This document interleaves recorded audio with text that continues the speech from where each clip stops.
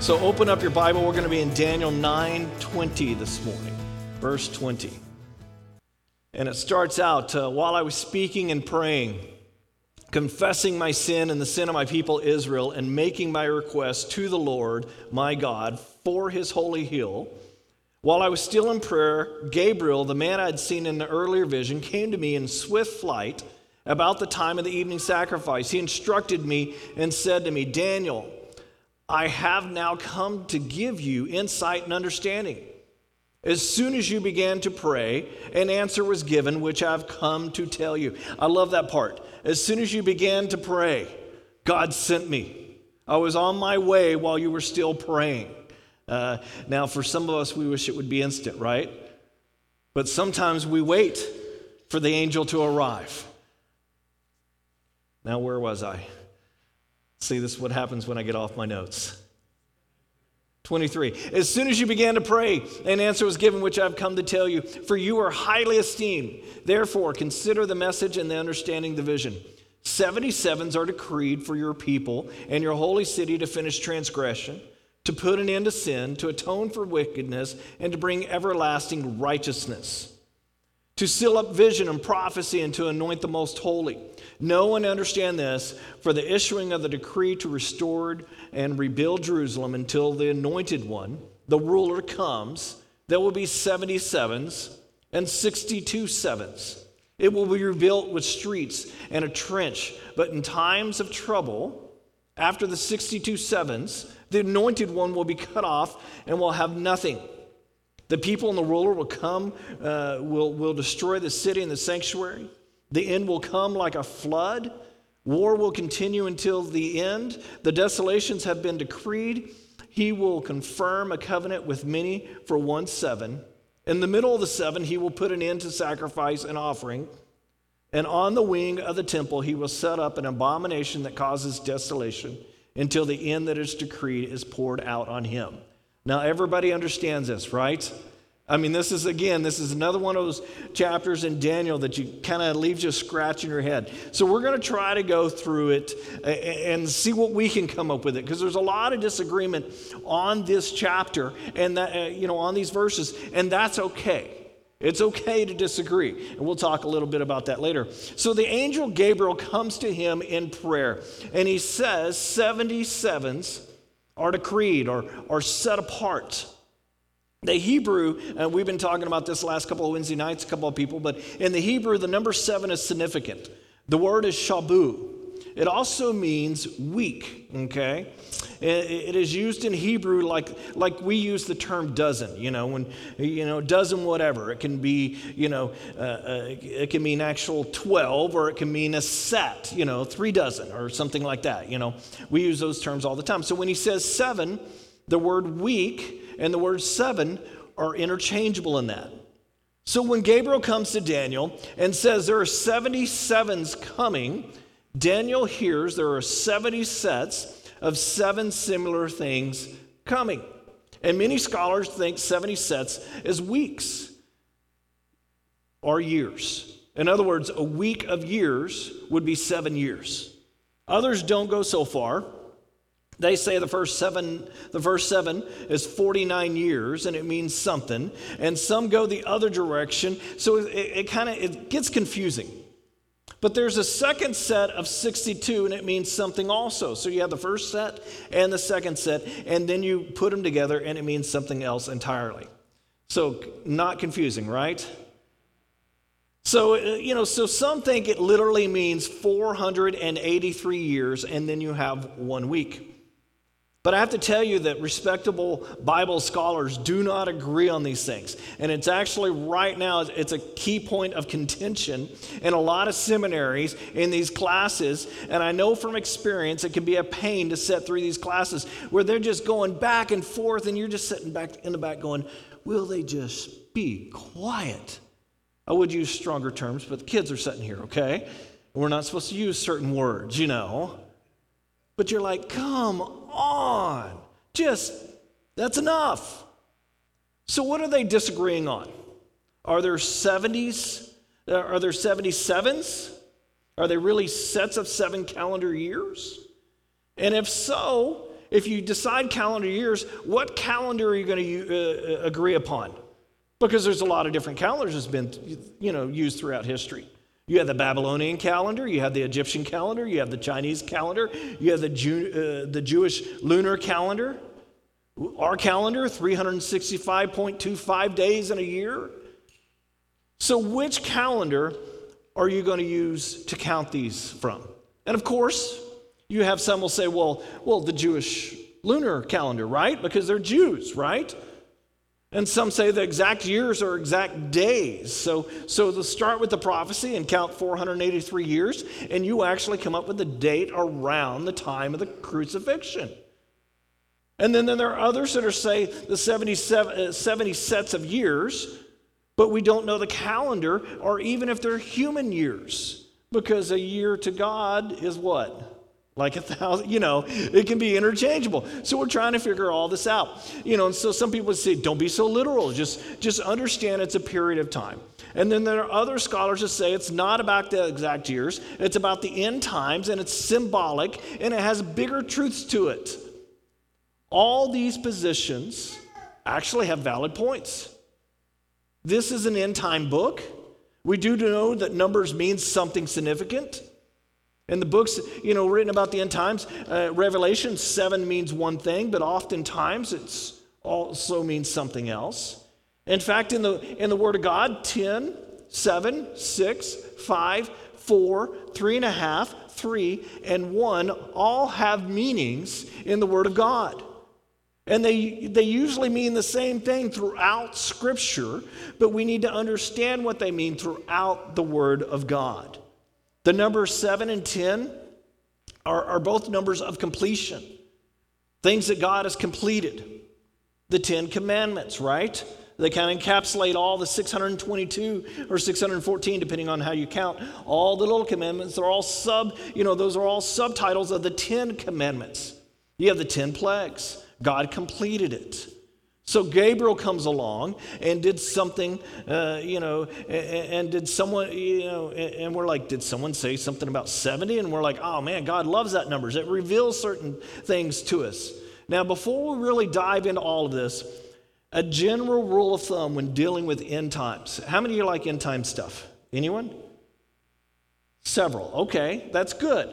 A general rule of thumb is it is confusing and it remains confusing. Okay? You are not going to solve every little thing when it comes to end times. There's really, really good, solid people who can't agree on what it actually means. And they go back and forth, and some say, look at the details. Others say you got to look at the whole picture. And if you look at too many details, you get lost in the one pixel, and you get lost in the details. It can become complicated for a young Christian or a really busy person or a lazy person that just goes, forget it. I'll stick with Philippians or John or something like that because I can understand that kind of stuff. And this is like not eating your vegetables. Anybody love eating vegetables? Wow, you crazy people, That's why we go through the Bible verse by verse, book by book. It's like eating our vegetables. I had a friend of mine that ate too many things all at once, and their kid loved carrots, and they kept eating carrots, and the family kept feeding them more and more carrots. I'm not joking. The kid turned orange.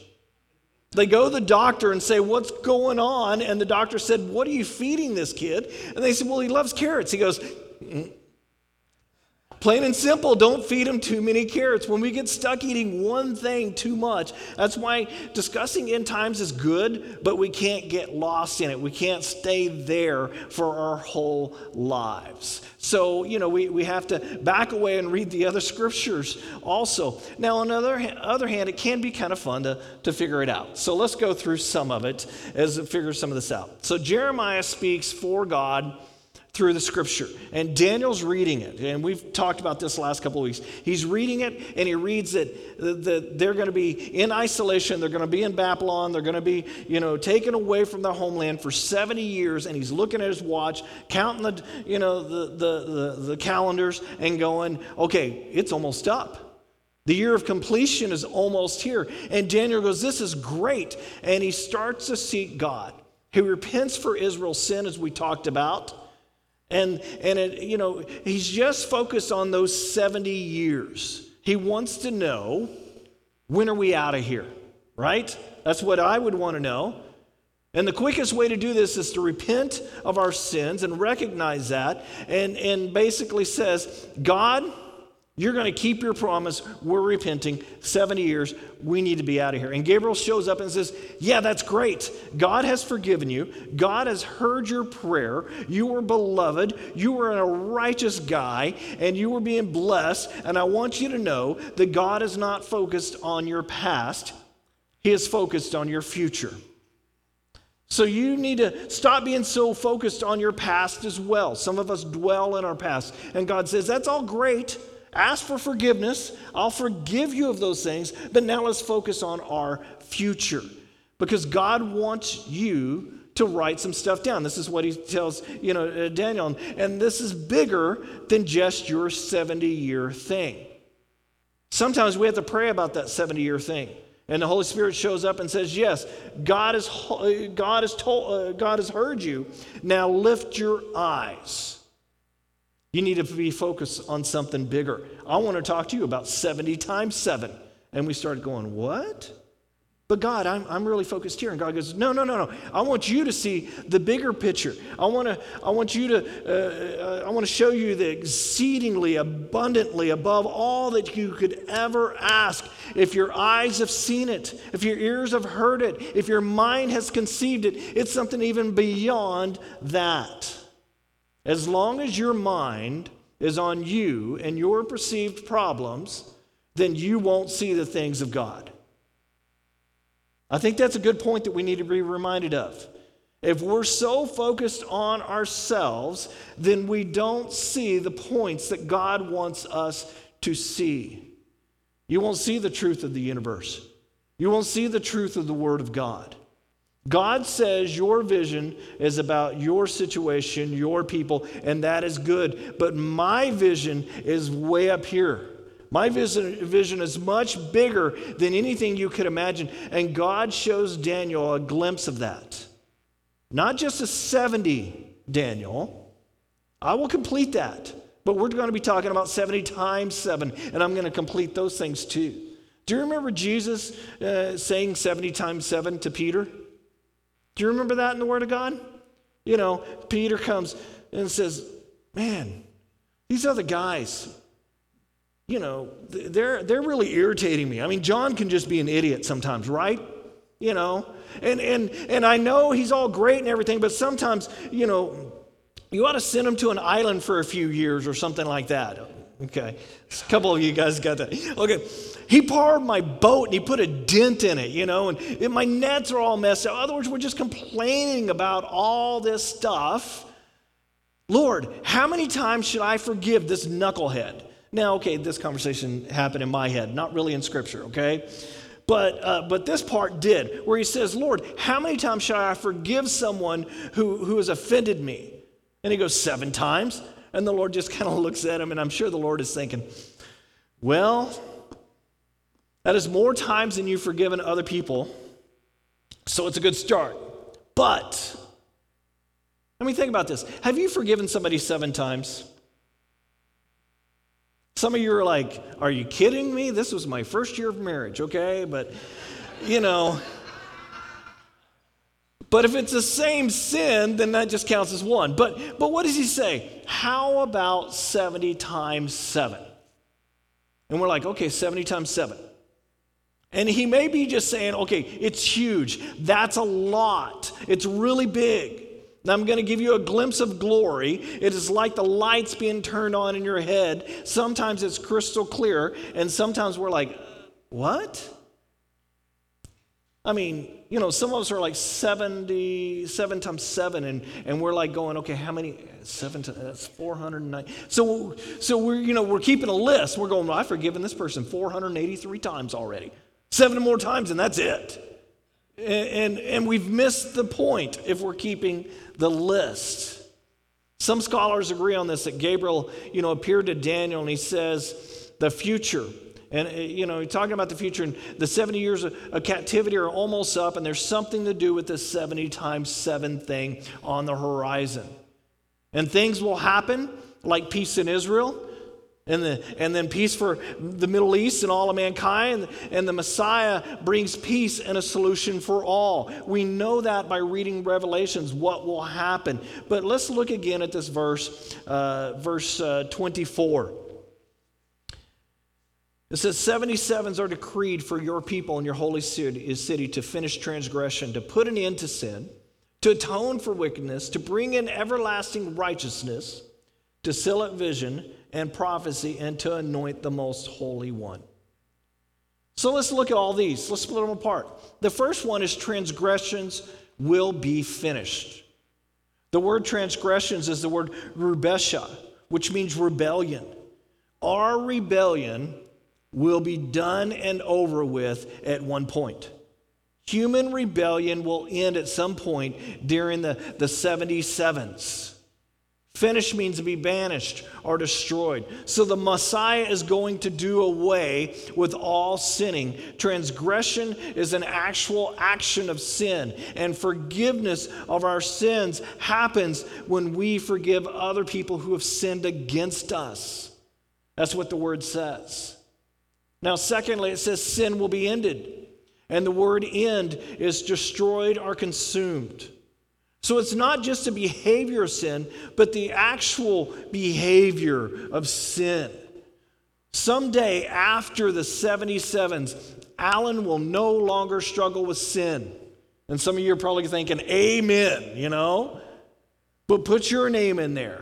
At some point, you will no longer struggle with that because the Messiah will bring an end to our sin.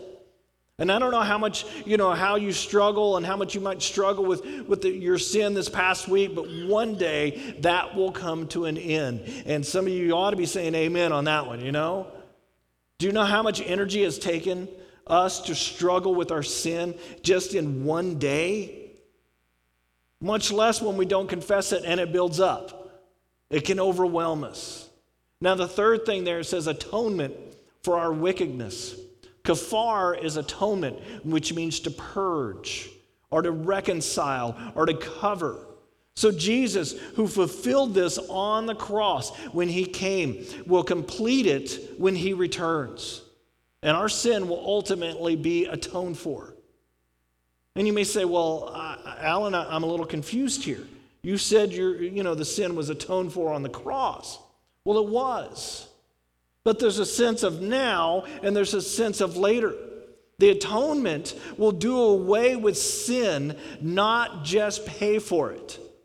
See, our sins have been paid for, but the atonement will do away with it completely. It'll be the completion of 70 times 7.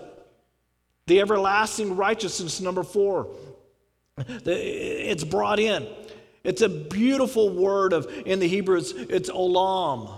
It means an ancient and perpetual at the same time, as in eternal. So this eternal righteousness will be brought in. So it's not a created righteousness, from the cross, paying for sins. This is way before that. It's always been.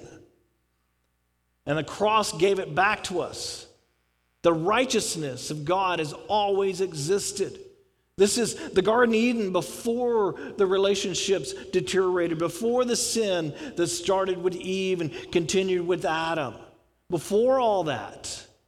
So we will have righteousness. And I think about this righteousness, I think about back to my childhood. Do you remember those inflated clowns that had the weight on the bottom? You know what I'm talking about? And you could hit it, and what would happen? It'd come right back up. And if you were, I won't say what I was going to say. If you were not as smart as you thought you were, and you weren't paying attention, what would happen? It'd bump you right on the nose and knock you down, depending on how big you are, right? And how old you are. It was fun, especially if you're a boy, God's righteousness is like this, not the clown part, okay? But the coming back up.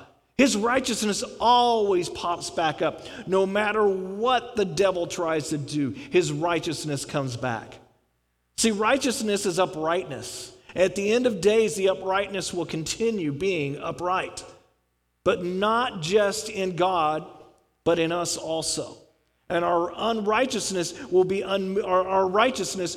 unmovable, unshakable, and the devil can hit us all day long. And guess what? Our righteousness is going to rebound when it's encased with the Holy Spirit and God is in us. Okay, praise the Lord, because most of these days, man, I feel pretty shakeable, don't you?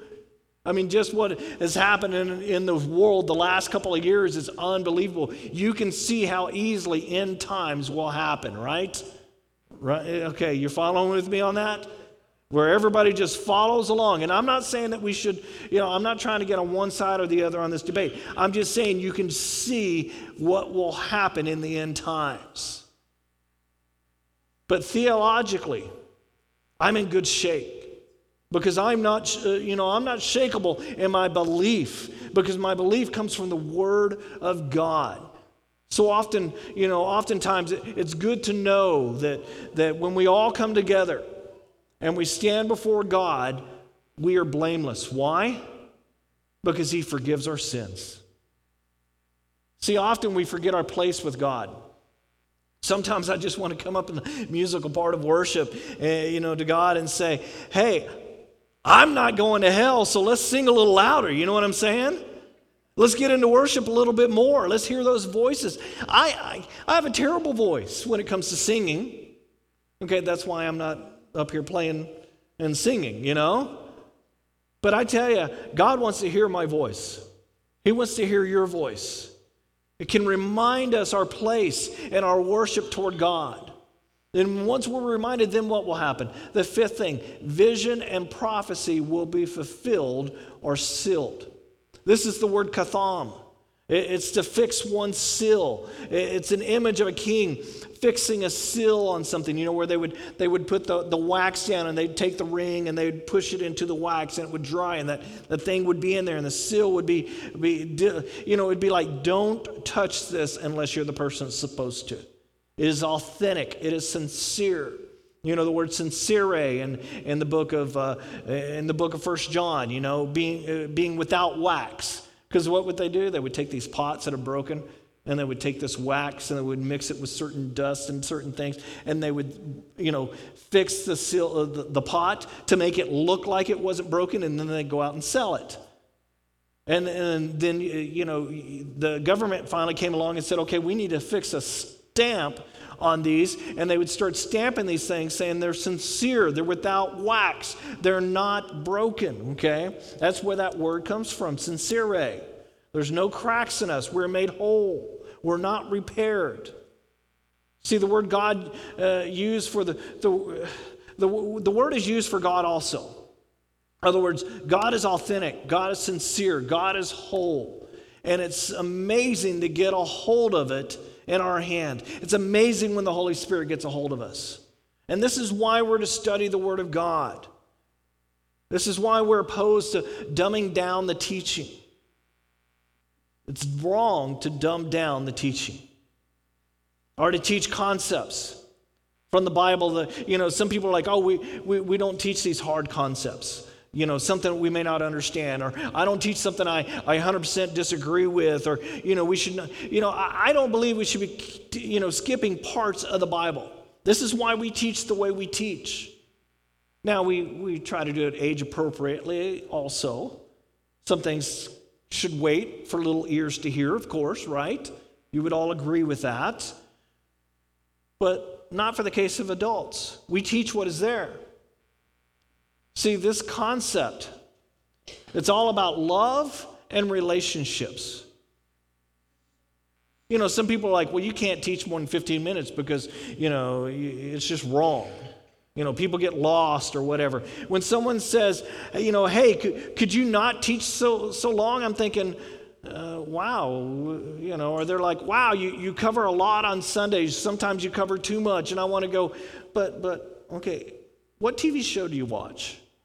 How long does that TV show last? Okay. And do you ever watch 2 TV shows in a row? You know what I'm saying? If you need a bathroom break, go take a bathroom break. I'm okay with that.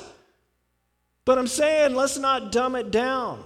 We as Christians should be in the Word more and more and more. And we should be, that we would be more of our past and our present and our future. The whole idea of the Lord taking care of all of that. We're more than an ancient people. We have a future. And it's not just for knowledge. It's a future of taking the Word of God and putting it through our eyes, through our brains, praying it into our hearts, and it comes out of our hands into action into this world. And it's not just for the weekend. It's not just for Sunday. I don't want to get you all riled up on a Sunday just so you'll talk about it on Sunday and never think about it during the week. I'm okay if you disagree with me or agree with me. I don't care which way, As long as it's not a foundational thing of the Word of God, that's the only time I get upset and want to talk about something. But sometimes I misspeak, or sometimes I may say something that I come back and I correct. I did that on Wednesday nights where I messed up on something. I said, hey, let me correct this before we go on. But I want to bug you enough for you to open the Word of God and say, okay, Lord, show me what you're saying here. Now, the sixth thing on here was the holy and anointed one. He goes on and says, is the most holy and anointed one. And Kodash actually means sanctuary. And here's a picture of the sanctuary. This is a model in Jerusalem, and this is what they believe the temple looked like. And some people say the temple will be restored on the Temple Mount, so we should watch for that. There are scriptures that indicate this in the Word of God. But there are those who say, no, since Christ came, there's no talk of a physical building, being a place where God wants to reside, because we're the temple, right? Yeah, but the scriptures say that the temple's going to be rebuilt at the same time. We are the temple. But for the Jewish nation, they don't believe that, so they're going to rebuild that thing when the end time comes.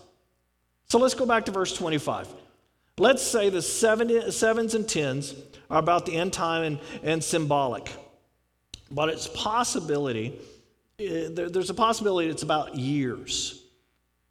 And I would agree with that. So let's read it again. Verse 25. Know and understand this, from the issuing of the decree to restore and rebuild Jerusalem, until the anointed one, the ruler, comes, there will be 77s and 62 sevens. So we have 69, right? Correct me on my math if I'm wrong. I'm just trying to check to see if you're awake. Okay. It will be rebuilt with streets and a trench, but in times of trouble. In other words, this means that the city will be restored. And after 62 sevens, so if you're keeping track with me, this is 69 sevens, so we're at 483 years. The anointed one will be cut off and will have nothing. The people of the ruler will destroy the city and the sanctuary. The end will come like a flood. War will continue until the end. Desolations have been decreed. He will confirm a covenant with many for 1 7. In the middle of the 7, he will put an end to sacrifice and offering. And the wing of the temple, he will set up an abomination that causes desolation until the end that is decreed is poured out on him. So if you add up all the sevens, it ends up being 77 of them. So in all these numbers, it is a calendar years. And we've already said that we don't know which calendar. As long as you don't expect, go exact on me, we can have a little bit of fun. And what I mean is sometimes Christians fight over words. Have you ever noticed that? Christians like to fight with each other. Oftentimes we fight over English words instead of looking back at the Greek or the Hebrew and trying to figure out the original meaning of the words. We like to fight over translations. I mean, do you understand what I'm saying? Or I'm off my rocker here. Yes? People leave churches over stuff like this, Since, well, let me just go on. I've concluded as I've studied, and if I'm wrong, guess what? That's okay. I'm still going to heaven. But to force an exact 7 human years is to maybe force a meaning that's not exactly there. And maybe we're getting a little too close to the picture, getting a little too close, and we're seeing the brush strokes instead of seeing the bigger picture.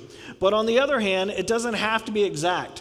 That during the time of Nehemiah, Artaxerxes allowed Nehemiah to rebuild the temple. So we see this, and here's a picture of that, one of the walls in Jerusalem. You can see the modern has overtaken it.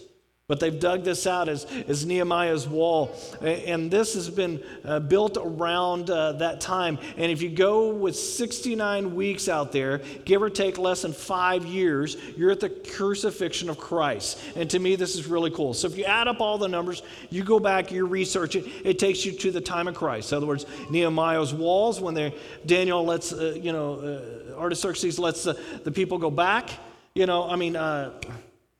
went right out of my mind.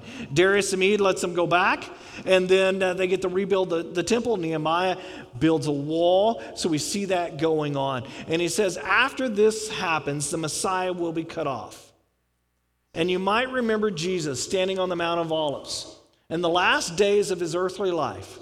And as he's coming down the Mount of Olives, what is he doing? He's crying. He's crying. And what does it say in Luke 19? Oh, Jerusalem, he's weeping for the city. If only you had known it was your day. It is like he was saying, if only you had interpreted Daniel right, you would have known that Messiah is here. But you Jews, you've rejected him. And here I'm looking at you. Why have you missed me? Instead of recognizing the Messiah, they ended up killing him. And it's not even murder in God's eyes. He was offering himself up. They missed the party. And it was fortunate for us because we are Gentiles and we benefited from this. But on this day, to the Jews, until this day, they have still missed it. Now, when we back up and we look at the whole thing, we see the 70 times 7. And we see that God is in complete control of the past, the present, and the future. So we can look at the Messiah, and 69 weeks later, then this was going to happen, and the Messiah was cut off. This is exactly what this is talking about. And I hope I haven't lost you. I know I'm kind of going all over the place. But in Daniel 9:26, the Hebrew phrase here is Mashiach Karath. And I give it to you in the Hebrew because I want you to understand there's no connecting words between them. It literally means Messiah cut, Messiah killed. Now, Mashiach is easy. It means Messiah. It's only translation, the anointed one. And Daniel's talking about the Messiah, who we know is Jesus Christ. He says, look for the 69 weeks, and then Messiah Karath. In other words, the Messiah is cut off. And Karath actually has two different meanings, and they're both correct. One meaning's cut off, to kill, and specifically to execute. Now, the other word, which is totally cool, is when you look back and you see the big picture standpoint, it means to cut off the contract. In other words, the contract is cut. It's the Old Testament kind of cutting. We've talked about this before, where what do you do when you make a contract? You know, well, I won't go there. Okay, basically, you take the animal, you split the animal, but since we have little ones, I won't go into it. And they basically say, if this would happen to you if you break your side of the contract. But God says he knew that man couldn't keep that up. So he did that. He walked through, and he said, no, you don't walk through, because I'm going to keep the contract. I've cut a covenant with you. So it is either Messiah will be cut off, or the covenant with us will be cut. And I think it's a little bit of both. So after 69 weeks, you watch for the Messiah, he will be cut off. And you watch for the Messiah who was cut off on the new, and he makes a new covenant. And the word covenant is what we call testament, a New Testament. So we're going, wow, we have the right Messiah. And this is a great thing to know, because we have the real thing. And we still use this saying today. How do we say this? Well, let me cut a check for that. Modern days, let me swipe a credit card. Why do you do this? Well, you're cutting a covenant. You're saying this check is good. This credit which I hold is good. So Daniel says, watch for that. And after he's here, watch for the city to be destroyed by a political leader. Now, did this happen?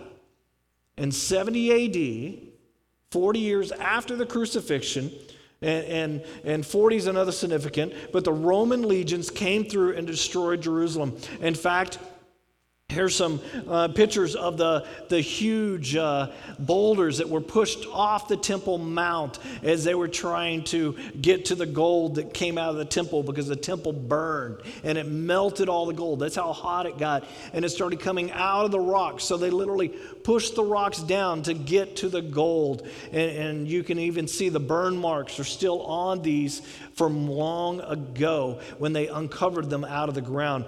And what's interesting is if you look closely, it's kind of hard to see, but if you look up closely, there's indentations in the main road there, because these rocks are heavy and big. And as they pushed them off the top, they landed on the roadway and dented the roadway. It was kind of interesting there. But it goes on and says, the end will come like a flood. War will continue until the end, and desolations have been decreed. He will confirm a covenant with many for 1 7. In the middle of 7, he will put an end to sacrifice and offering. And on the wing of the temple, he will set up an abomination that causes desolation until the end is decreed and poured out on him. And again, we're going through this. I know this is not your typical sermon, because it's all, we get lost in it. Even I'm lost studying it, okay? So it's okay. But this is, most likely, in my opinion, the Antichrist that Jesus talks about in chapter 4 of Matthew. So what do we do with all of this? Well, I'm going to give you a few things. You might even add some of your own. One is this: nobody completely understands the end times. But we should try to study it. We should look at it, but we shouldn't obsess on it. We shouldn't obsess on it, but we don't avoid it. Find some good authors that disagree with each other to get a good rounded view. I want you to remember one thing. One of the most important things in all of this is not when does the tribulation start. Now, who is the Antichrist? The most important thing to do is to back away and see the big picture. And we see Christ is right there in the center of it all. And us, who are the saints, are looking up to him, and we say what? I'm not going to hell. That's the most important thing. Even when I go through troubles, even when I go through the time of pressing, I know that he is the most important thing, and that's what I follow. See, the most important thing is not the facts. They're fascinating, but the most important thing is Christ.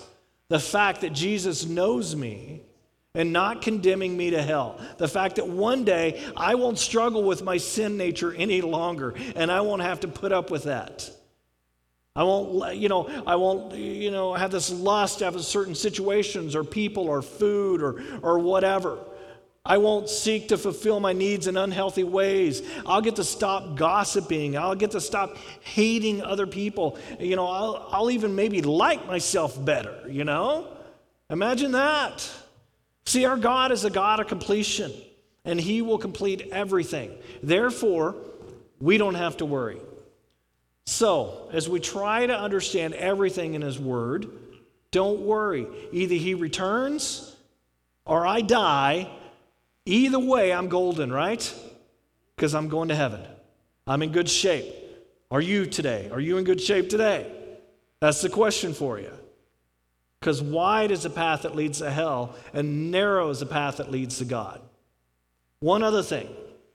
Of all the things to know about the end times, and some are important and some not so important, but one important thing to know is that he is an atoner of sins. He is the atoner of sins. And you need to know that before the 77s are up, right?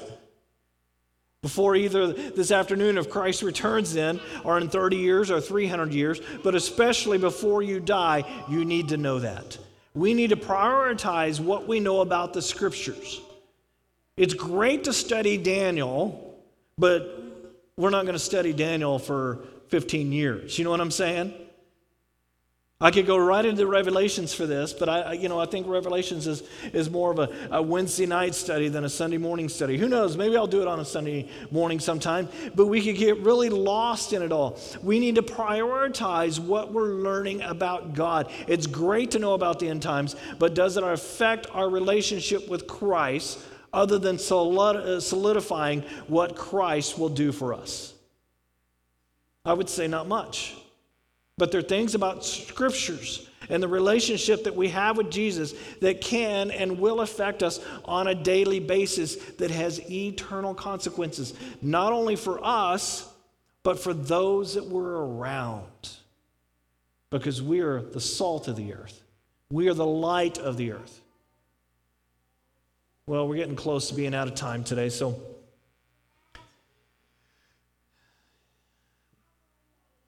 I just want to end with this. End times is great. It's great to study it. It's great to understand it a little bit. We're not going to completely understand it. But first and foremost is our relationship with Him. It's not the knowing part.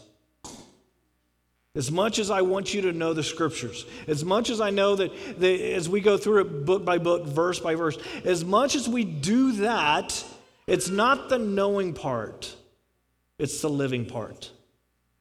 It's the witness that we're out into this world. How many times have you wanted to witness and you held back? I'm not a good stand on the street corner evangelistic, let me shove the Bible down your throat. That's not me. But most of our evangelistic tendencies, or most of what should happen, is the life we live on a daily basis. That does more than standing on a street corner shouting at people. What witness? When tough times come, who's there for them? When things go wrong, who's there for them? Are you there? Or are you not? Are you acting like God, or are you not acting like God?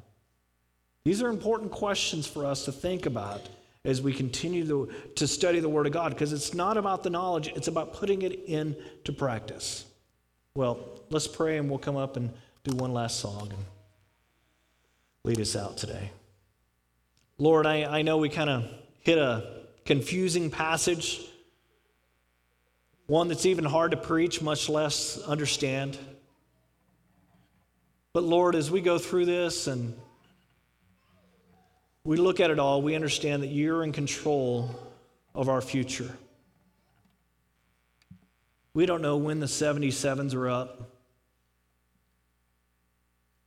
We don't know the exact day that you're going to return. But Lord, we look forward to that day. I pray, Lord, that we're not caught unaware when that happens. That as we're looking for you, that we're living out your covenants on this earth. We're living out your word, your forgiveness, your grace, your mercy as we give that to other people. Because we receive so much, Lord. Now the Lord bless you and keep you. The Lord's face shine down upon you. And may He bless you this week. In the name of the Father, Son, and Holy Spirit. Amen.